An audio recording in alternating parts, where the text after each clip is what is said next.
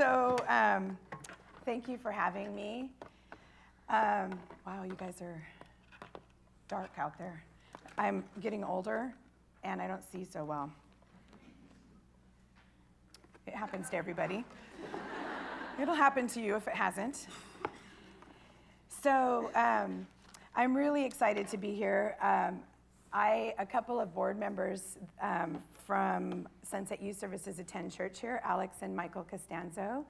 And so Alex had, talked to Tiffany, and I don't know, that's why I'm here. I'm here because Alex and Michael suggested it, and I'm just really humbled that Cheryl and Tiffany were willing to let me come and share with you today. As I thought about this topic, I have to say Tiffany is on it. Like, if you don't know this about her, like, this girl is organized. So I think in July, she started emailing me and asking me for a title for what I was going to speak on. And I'm really not that advanced in my planning. So it was clear to me that I might be in over my head at that point. But God uses us where we are and how we are. Oh, thank you. Thank you. I have a bit of an allergy situation, so sorry, I sound gargly. A little bit about me. I'm a wife.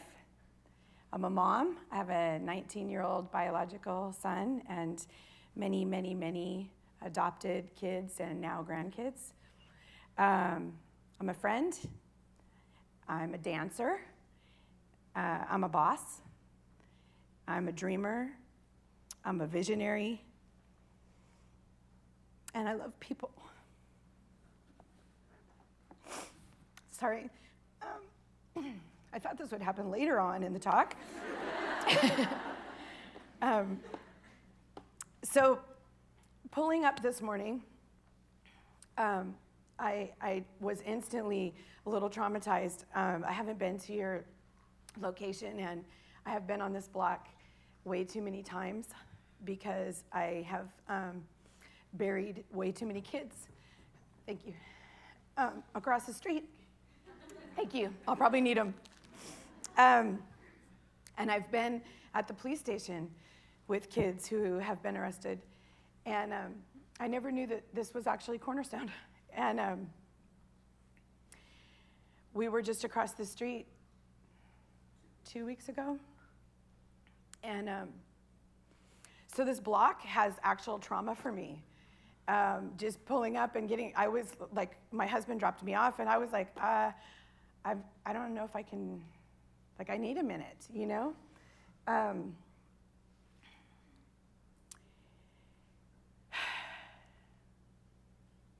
Reading through my journals, I realized a few things about myself. You know, when you're getting prepared to share your story, I don't know what you do, but I go back through journals. And I realized, sort of an awakening moment for me, I'm a mess. Dude, I was like, I should burn these, because if I die suddenly, like, I don't think I really want anybody looking through this. This is just like a freight train situation going off the tracks. Wow. God is amazingly redemptive. And his grace is just so incredibly sufficient. So I was going to show you my family. Yeah, that's us. You might think this is staged, but this is actually us. There we are, yeah. So that is my husband, Ron. He's an ordained minister in the Church of the Nazarene. And our son, Jake, is our little miracle baby, who is 19. But I still call him a baby because I still have some baby fat to lose.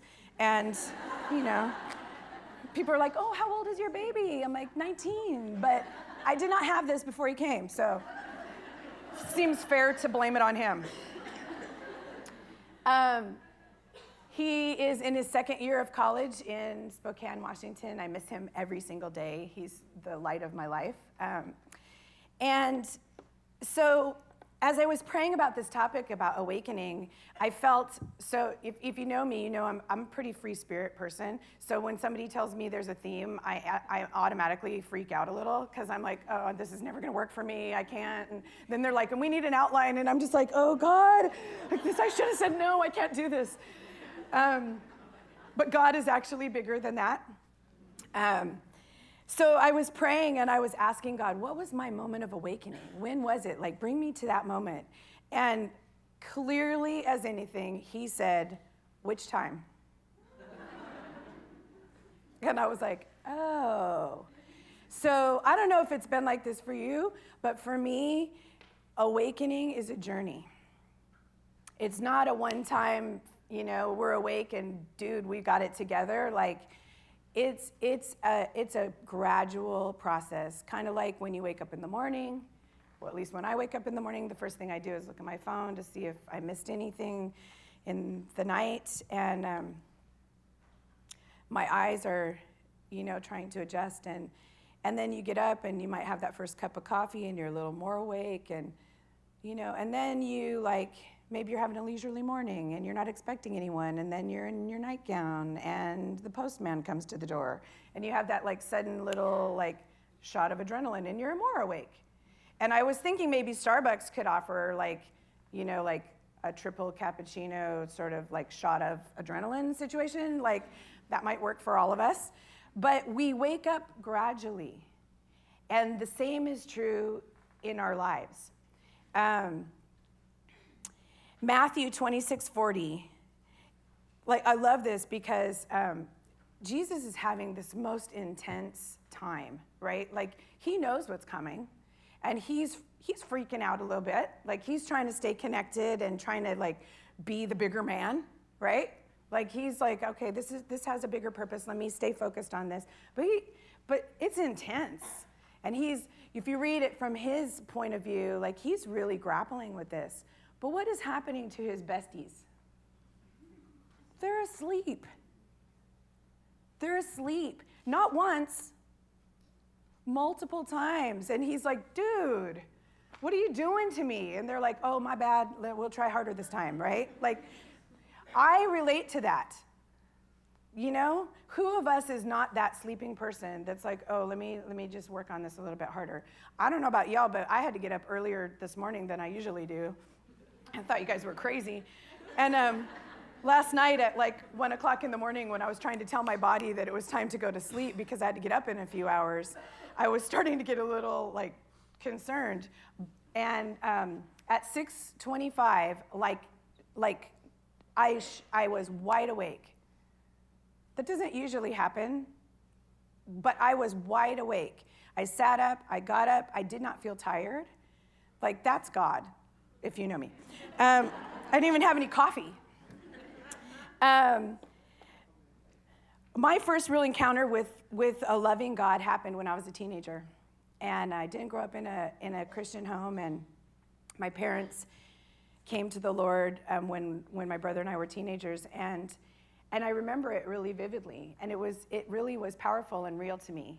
But even at that time, I thought, that's cool, and I want that, and I'll have that here, and then I'll have all the fun and do all the other stuff that aren't allowed here. And then when I'm older and ready to settle down, I'll grab that whole enchilada, right?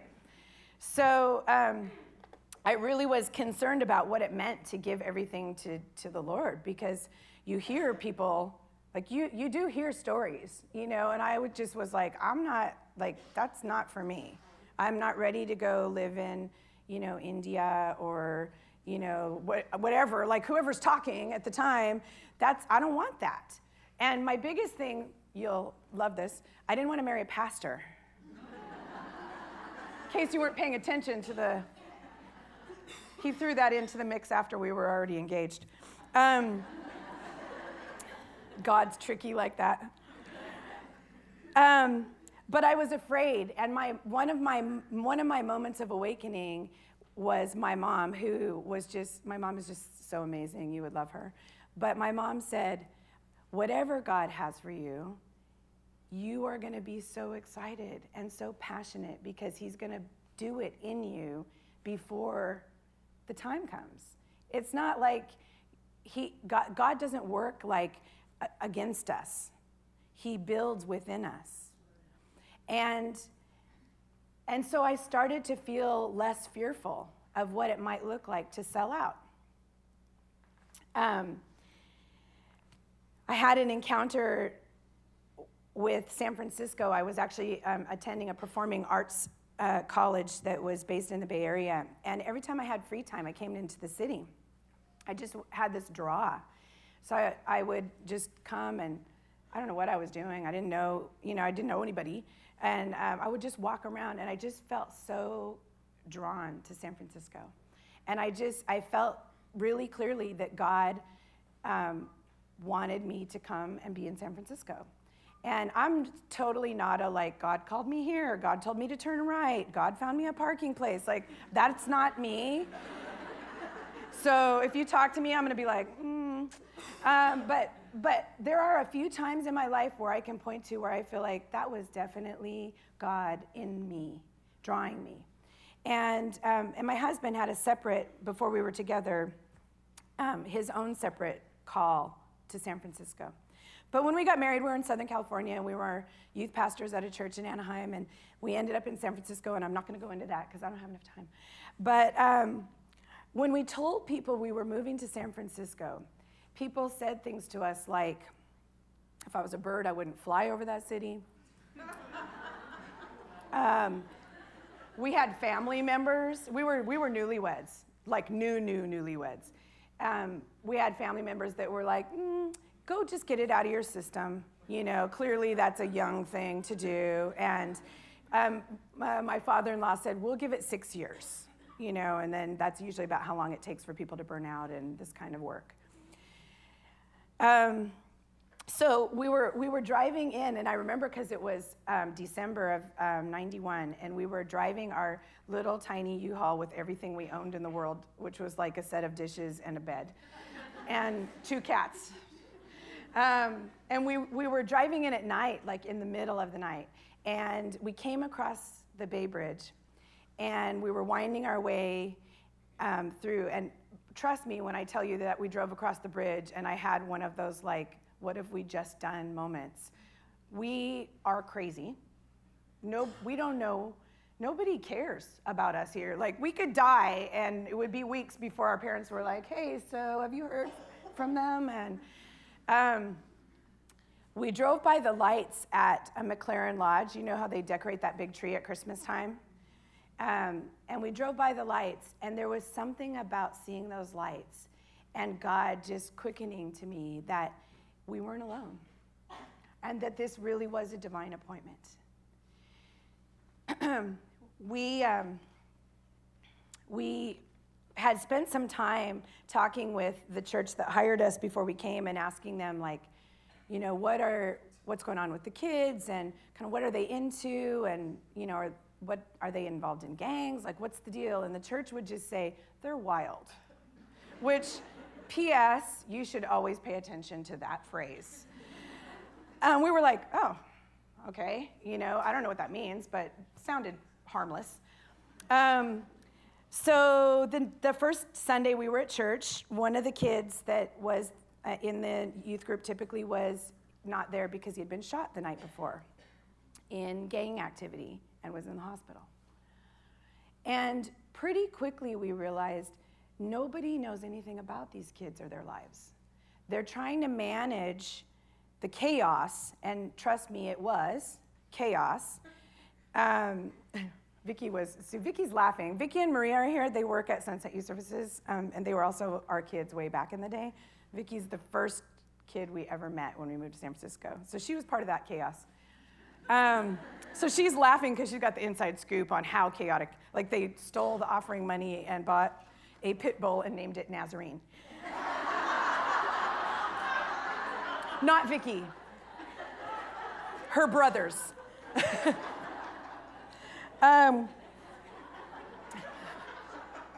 This is being videoed, huh? No? Awakening. God in that time awakened something in us that wasn't of us. The realization that these kids needed far more than what that particular church was willing to, or even capable really, of giving at that time. We were spending our lives in juvenile hall, going to court with kids, trying to keep them from getting kicked out of school, breaking up family fights. Everywhere the kids were, that's where we were. And turns out none of our youth pastor friends could relate to anything that we had going on. And pretty quickly, we realized we're making this up as we go along. We started Sunset Youth Services, and we just became further and further aware of the depth of need in the lives of these kids and their families. I think about awakening. There's kind of two things for me. One is the being awake and then falling back to sleep and then having to be woken back up again. You guys wouldn't know anything about that. That's what snooze is for on the alarm clock. But there's also this idea of being more and more awake as we go through the day. For some of us, it happens around noon. For others, it may happen at 6. But as you go through the day, you may feel more and more awake and alive. And I think we both are at different places. We're at both of those different places with God at different times in our life. We may have those times where we fall back asleep and we have to be awakened again. As we began loving kids and showing up where they were, the constant message we would get, no matter how faithful we were, every day as we were leaving, the constant question always was, are you coming tomorrow? Are you going to be here tomorrow? And we're a little slow sometimes, but eventually I realized these kids are dealing with abandonment issues, and they don't honestly believe anybody's going to stick around for the long haul. They need to be reassured every single time that we're going to show up when we say we'll show up. In Max Du Preez, he was the author of The Art of Leadership. It's a book that was out long ago. You guys are probably all too young, whatever. But he tells a story in there about his granddaughter. And his granddaughter, Zoe, was born prematurely. She was teeny tiny, like his wedding ring could slide all the way up to her shoulder. She was tiny, tiny. And it was his daughter's child. And the father had taken off. It was too intense and just too much. And so Max had kind of stepped in as the grandpa, but he had kind of stepped into this role of being there and supporting. And the nurse in the neonatal ward charged him with coming in every day and sticking his gloved hands into the incubator and rubbing her teeny little body and telling her that he loved her, because she needed to be able to connect his voice with his touch. Powerful. She lived. She's like a fully functioning grown-up now, probably. Connecting voice with touch. San Francisco has often been said the city is over-evangelized and underloved. People like to stand out and tell everybody what they're doing wrong, right? You're going to hell for this, you're going to hell for that. Where's the connecting of God's voice and the touch? I'm trying not to use names because this is going to go on the internet and you just don't know who's going to eventually see it. I'm sure my kids all scour your website and look at your podcast regularly, but you never know. We met a girl many years ago, and she was out of control. She was in middle school, and she immediately stole the hearts of every single one of us. And when I tell you she was out of control, she broke the glass out of all the pictures in the hallway at the center by just walking down the hallway mad and punching them all. She stormed out of every meeting. She fought with everybody. She turned every school she was in upside down. I sat in a meeting early on with CPS, and her dad was there. Her mom was on speakerphone because her mom wasn't living here. And the first question that they asked in the meeting was for the positives. Like, we want to start with the positives. And the parents both said, I can't think of any. I can't think of any. So I immediately jumped in and began listing off things that I saw in this little girl that were amazing, that were beautiful, that were positive. And at one point in time, early in our relationship, she was mad about something, shockingly, and she was really fighting against me. And I said to her, you can fight as hard and as long as you want to, but I am never going away. I'll never go away. I know everybody else has walked away from you, and I'm not leaving. She's now 23, 20, and has a 3-year-old son who calls me grandma. We were in a meeting a few years ago, and she said, in this meeting with CPS and all the social workers and therapists and everybody at the table, she said, Dawn told me she would never leave. And I didn't believe her. But she's here, and I know she'll never walk out on me. So you guys can say whatever you're going to say, and you can make whatever plan you're going to make, and I know that the people who love me at Sunset Youth Services are going to be in my corner. We have her picture.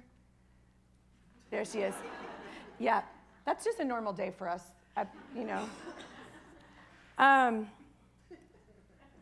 Connecting the voice with the touch, right?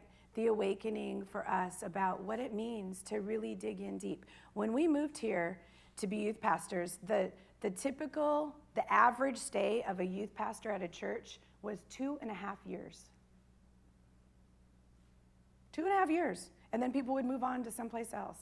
Why? Because it gets hard, usually after the honeymoon period. You guys know, right? Pastoring is hard. Being invested in people's lives is hard. It's messy. There was a time around 5 years, I moved a lot growing up, so there was a time around the 5-year mark where I was kind of itchy and stuff wasn't going great. And we were having all bad things and no victories. And I was really begging God to just kill it so that we didn't have to feel guilty and we could leave. There was a team of us at that point in time that had been working together, and the team had relocated, and some people had split up, and people had moved away, and we had our son at that point in time, and I was just ready to be like, let me just go where it's easier. Let me go to like the suburbs and be a soccer mom and just be all about my son. And it was a moment of awakening for me, that wrestling between, do we dig deeper and really stick it out? Or can we escape? It turns out you cannot unring the bell. And what you know, you know. So I probably could live in like Pleasanton and be a soccer mom, and I would still know what is going on because I've seen it. It's not going to happen. Micah 6:8 clearly tells us what is expected of us. Awake and seek justice. Awake and love mercy. Awake and walk humbly with your God. It's not a suggestion. It's not a good idea if you get around to it, if all the bills are paid and everything's going well. It's a command. He says, God instructs us on how to live a holy life. seek justice, love mercy, walk humbly with God. What does that look like in our lives? It looks different. You know, your story is not my story. But the command is the same if we love God.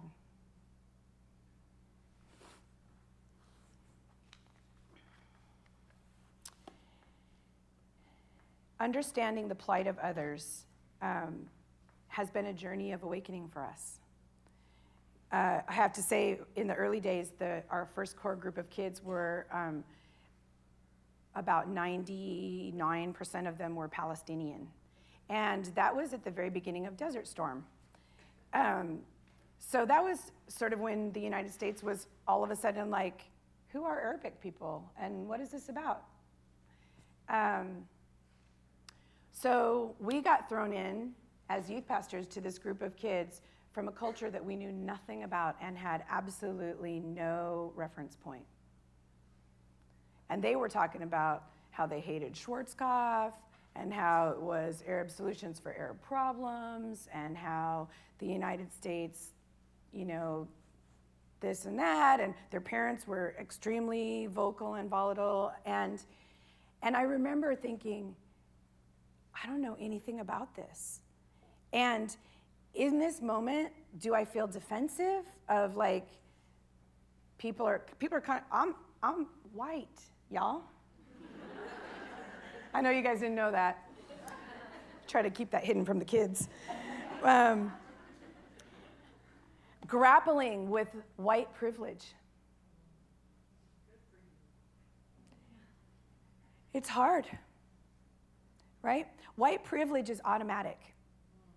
I can't help it. I was born in this skin. But defending it is a choice. And if we don't take the time to listen to other people's experience and understand what it is that they're trying to say, because we're so defensive about how I personally never owned a slave or right?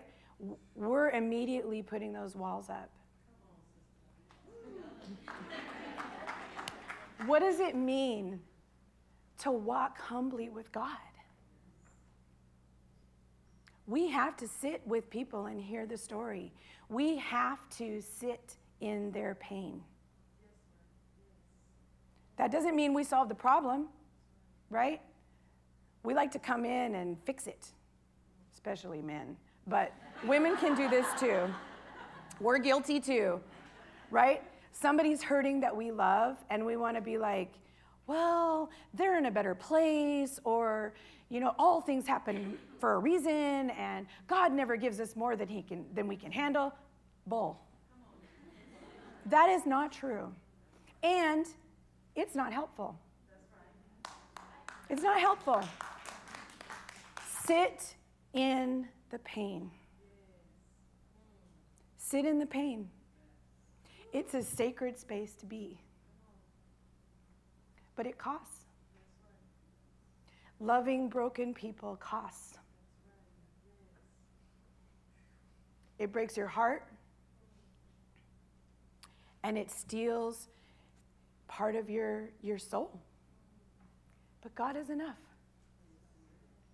If we don't sit in the pain, people will never be healed. I love you. Keep going, girl. I need you in my corner.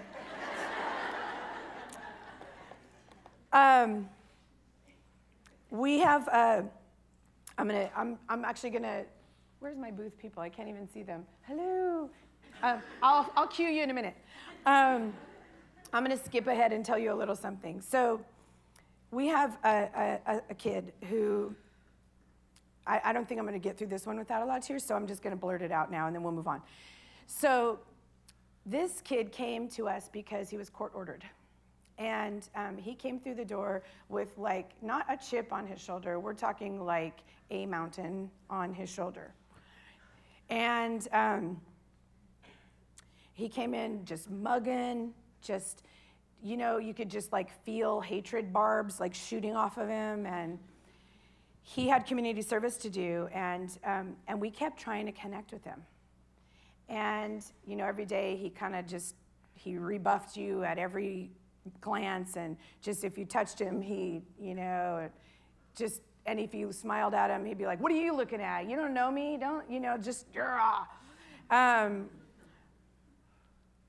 He came every day because he had to. And every day we searched for those ways to connect. And toward the end of his community service, he came into my office. It started out where I would go out and find him, and I would try, to connect. And we're very huggy at Sunset Youth Services because our kids don't get enough hugs, and frankly, neither do we. So we use them to hug us too. Hugging is very healthy. Pretty soon he would let me touch him on the arm. Hey, how you doing? Pretty soon he'd let me hug him. Pretty soon he started coming into my office to find me when he would get there. Pretty soon he'd hug me. One day he said to me, "I'm almost done with my hours." We're talking lots of hours. Like, this is not a week. This is not Mr. Holland's Opus, okay? Is that even about that? I don't know. I don't watch those movies because they make me depressed. I'm like, how do these people do it in a year? He came in and said, "Hey, I'm almost done with my hours, so don't get attached to me, because when my hours are done, I'm out, and you guys are never going to see me again." And I said, "Ooh, that sucks, because I'm already attached." And he was like, "I don't know what to tell you. Maybe sometimes I'll come in and say hi." I was like, "Well, that's a start. Or if we see you, maybe we could come where we know that you hang out. We could say hi." He's like, "Yeah, maybe." That was 8 years ago. Since then, we have essentially become his foster parents.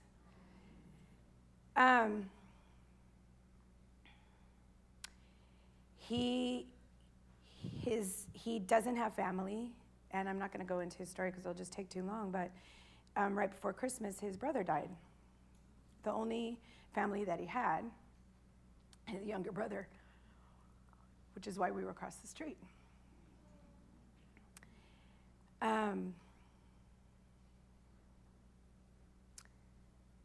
He has a 3-month-old baby girl, and Ron and I were babysitting for her one night, and he came with her mom to drop the baby off at our house. And when they came in, he shoved the baby into my arms and grabbed her by the arm and said, "Come see my room." I thought I misunderstood him, and then he said again, "Come see my room." And he pulled her by the arm into our guest bedroom. Awakening, right? My guest bedroom is the most stable bedroom he's ever had. And then I thought, how many of these kids consider that room their room? That's my laundry room. For real. Consistency. Connecting your voice with your touch. He's still angry. He's more angry now maybe than ever before. And I'm not going to give you his name, but I would beseech you to pray for him. Because I'm afraid we're going to lose him.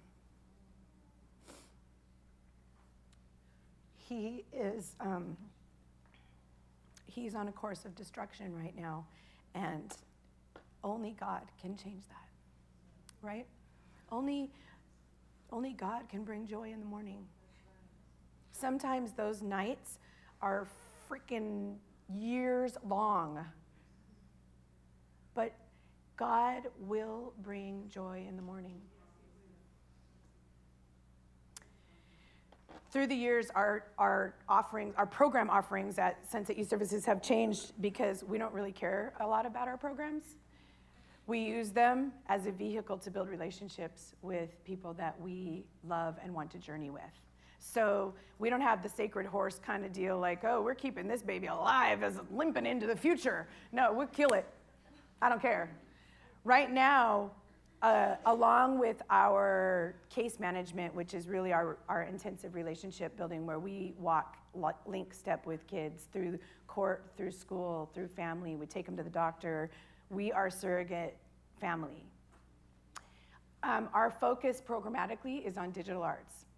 And the reason it's on digital arts is because our kids are getting left behind.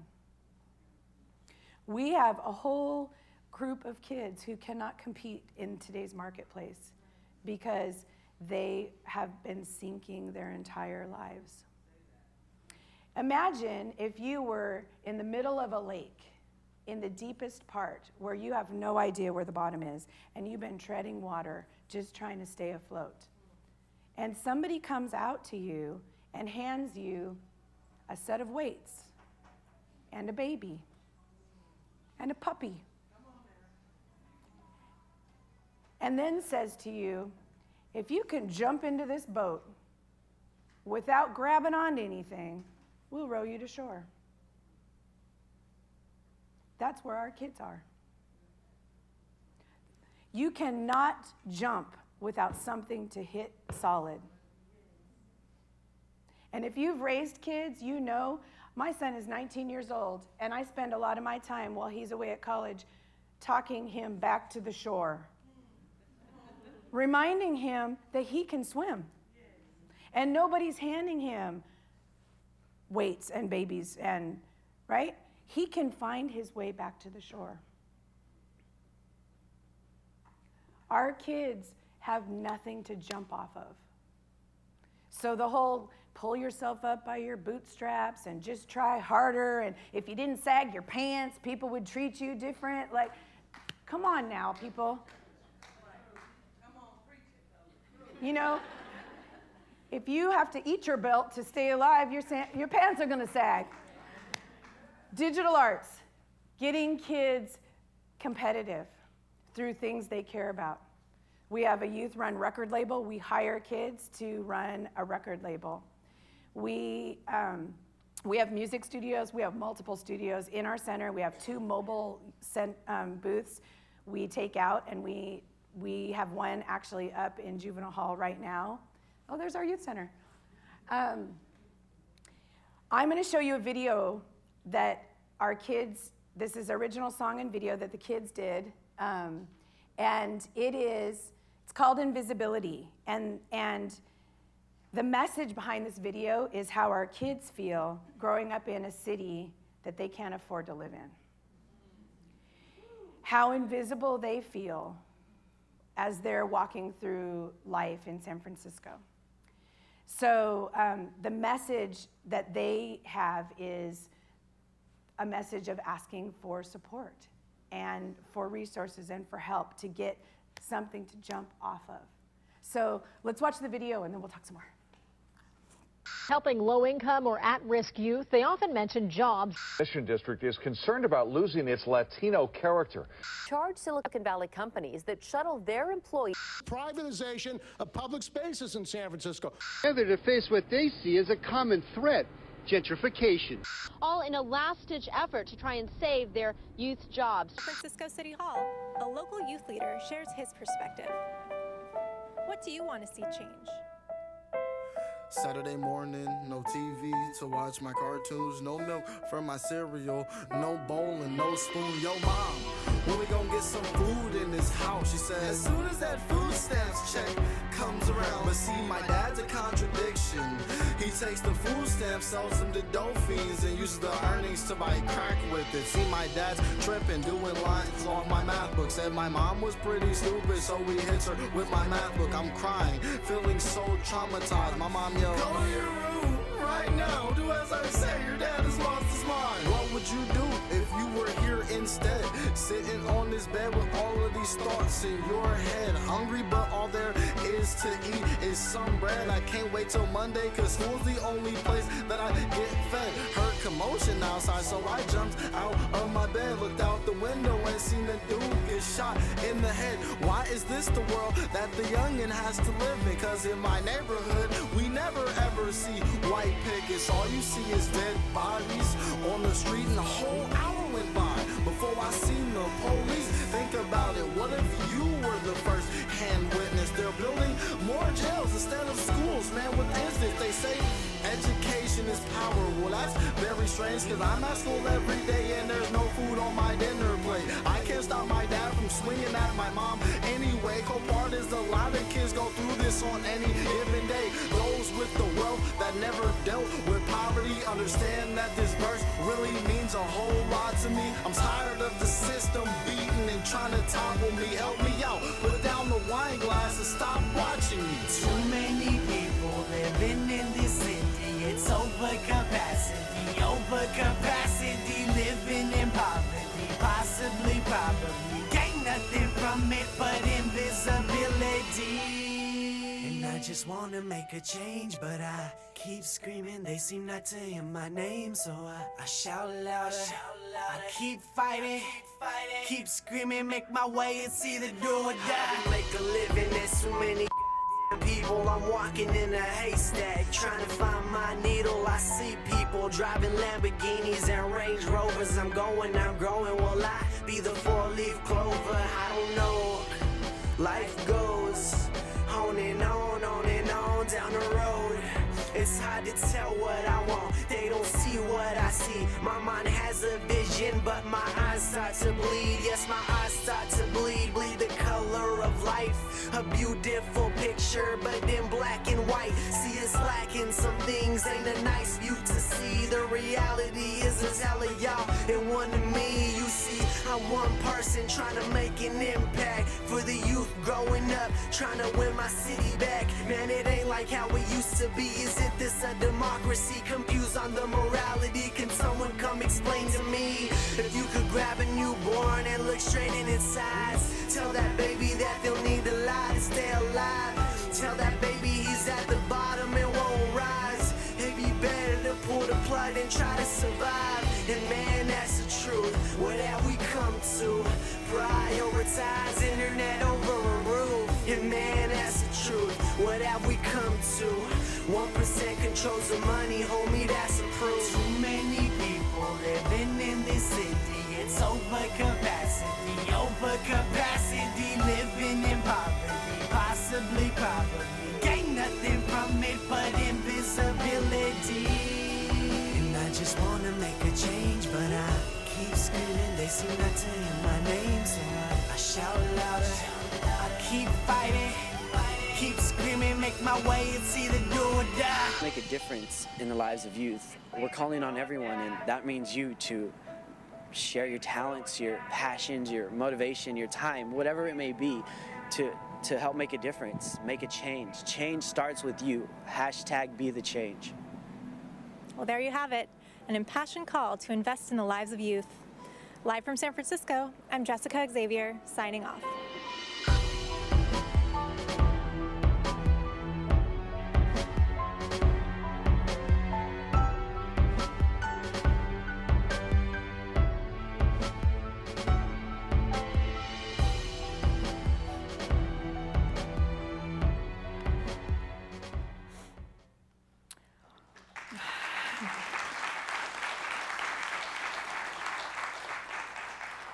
I agree. I think they're pretty amazing.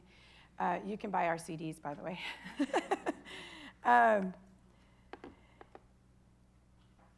What God has given us to share and to bring to the lives of kids has to do with every day waking up and asking about the possibilities of what there is and what they need and how we can be in that with them.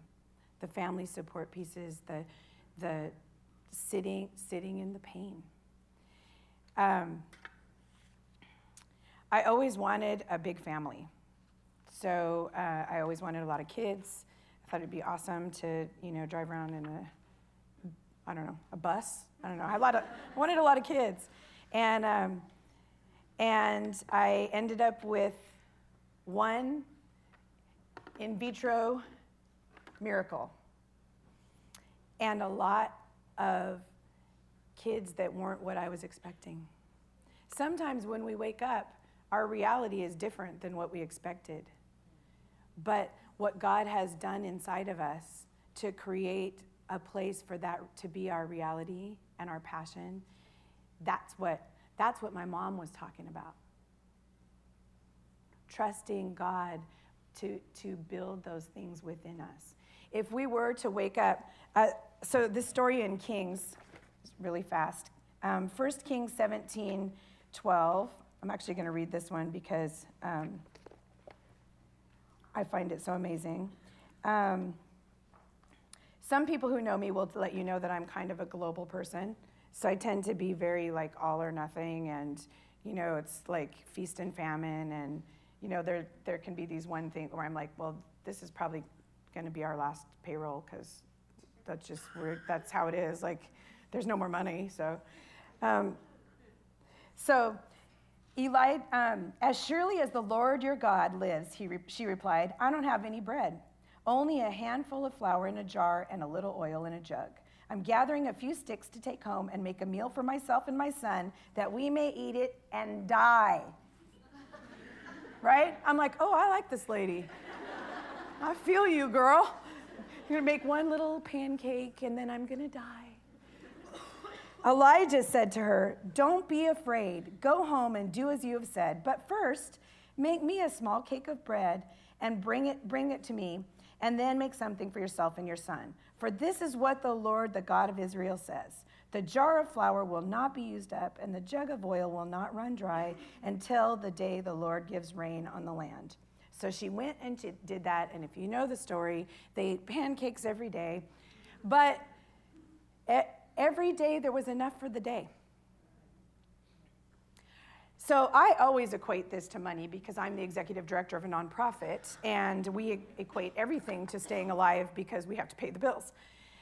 But as I was thinking in the context of awakening, I was struck by the way that this passage can be talking about the process of waking up. And if God was to wake us up from sleeping to fully awake, we might go blind, right? Our eyes have to process, right? Those pupils have to start to constrict. I told you already, when I wake up, I look at my phone. Dude, I think I'm killing myself actually doing that because it's so bright. Our eyes have to adjust. It's a process for us to become fully awake. And God is in that process. So we aren't asleep and then awake and then that's the end, right? It's not, we don't become 30 and suddenly have it all together and have all the answers and we're like finished adults like we all thought our parents were, right? When I turned 30, I had a moment where I was like, what have I done wrong? I don't know anything. My mom knew everything at 30. Turns out, not so much. It's a process. And giving ourselves freedom to be in that process with God. To say, I want to be fully awake. And it's okay that I'm on this journey, right? It's okay that I'm grappling with what it means to be white in a culture where we are predominantly oppressive. I can't change it, but I can make changes. What does it mean to step out the door and recognize that people are burying their sons and their daughters that have been gunned down and have overdosed and have let the pain of this world push them under in the lake? There's the story, I'm sure you've all heard of it, the story about the guy who is getting the starfish. You guys all know that story? Taking the starfish off the shore and throwing them back out to sea, right? And the guy comes along and is like, what are you doing? He's like, oh, I'm saving these starfish. Like, they have to be in the water. And he's like, you're never going to win. You're never going to say it's not going to make a difference. And the guy says, it's making a difference for this one. Right? We can't do it all. There are days where we feel like the weight of the world, like, because you make a difference for one and there's, countless to take that one place. It's a journey. It's a lockstep. It's hanging on the way we do with our own family members, that we're in it, right? The ride or die. The kids say, you're my ride or die, right? We're your family. Whether you're blood family, whether you're, whatever it is, you've made a commitment to ride it out, to sit in the pain, to process the heartache. Yesterday, I had some of the meanest things said to me that I have ever had said to me by one of these kids that I love with all my heart. And the whole time, I had to keep saying to myself, this is not about what he's saying to you. First of all, that's the pain and other chemicals talking. Second of all, sitting with broken people and loving them costs. It's not fun. It costs you more than it gives you. It's not easy. It's not, happy, happy, joy, joy. We all like sit together and kumbaya. It's not. It's ugly. It's messy. And people are not usually grateful. Right? That's why I hate those movies. Right? They always end with some crazy kumbaya moment. I'm not saying they're never grateful. And I'm not saying it never moves. Years. When we were new in this work, we had a couple churches that were supporting our work, and I remember that they would ask me to come and speak at their churches, and they would always ask me, what are your success stories? And I would be like, you know what the successes are? We're there. We haven't left. Early on, one of my girls was graduating from high school, and it had been a long-fought battle. Sometimes I think more by me than her. But she was going to graduate. And I was feeling a little down, but this group of girls that I had been working with was graduating, and I had been meeting with them on campus for years, since middle school, all the way through high school, working with these girls. And I said to her, I'm feeling a little sad because you guys are graduating and you're not going to be there, and I'm still going to be there. And she said, yeah, and that's the way it should be. And I thought, yeah, because we want our family to be where we need them, right? I want my mom, I got my mom a cell phone because I need that woman when I need her, right? My time. How are we showing up in the world around us? Whose pain are you sitting in? Who are you trying to fix? We can't fix it. And only God can bring healing. And it is a lifelong journey to wholeness, especially when you start in the middle of the lake with people pushing you under.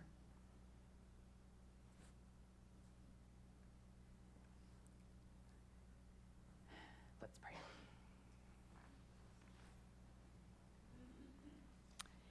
God, you know the faces and the hearts of each person that was on my mind as I prepared to speak today. And you know the story of each person in this room intimately.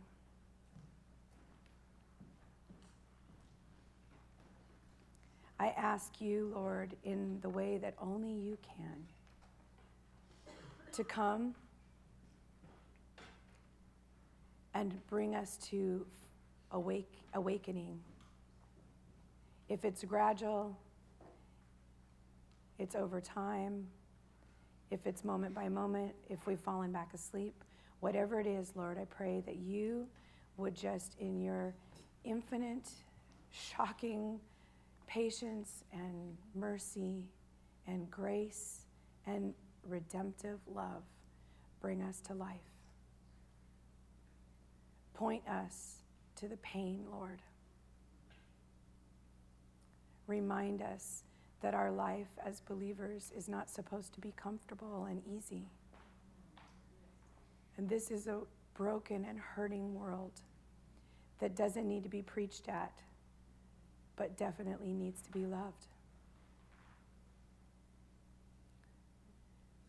Do your work in us.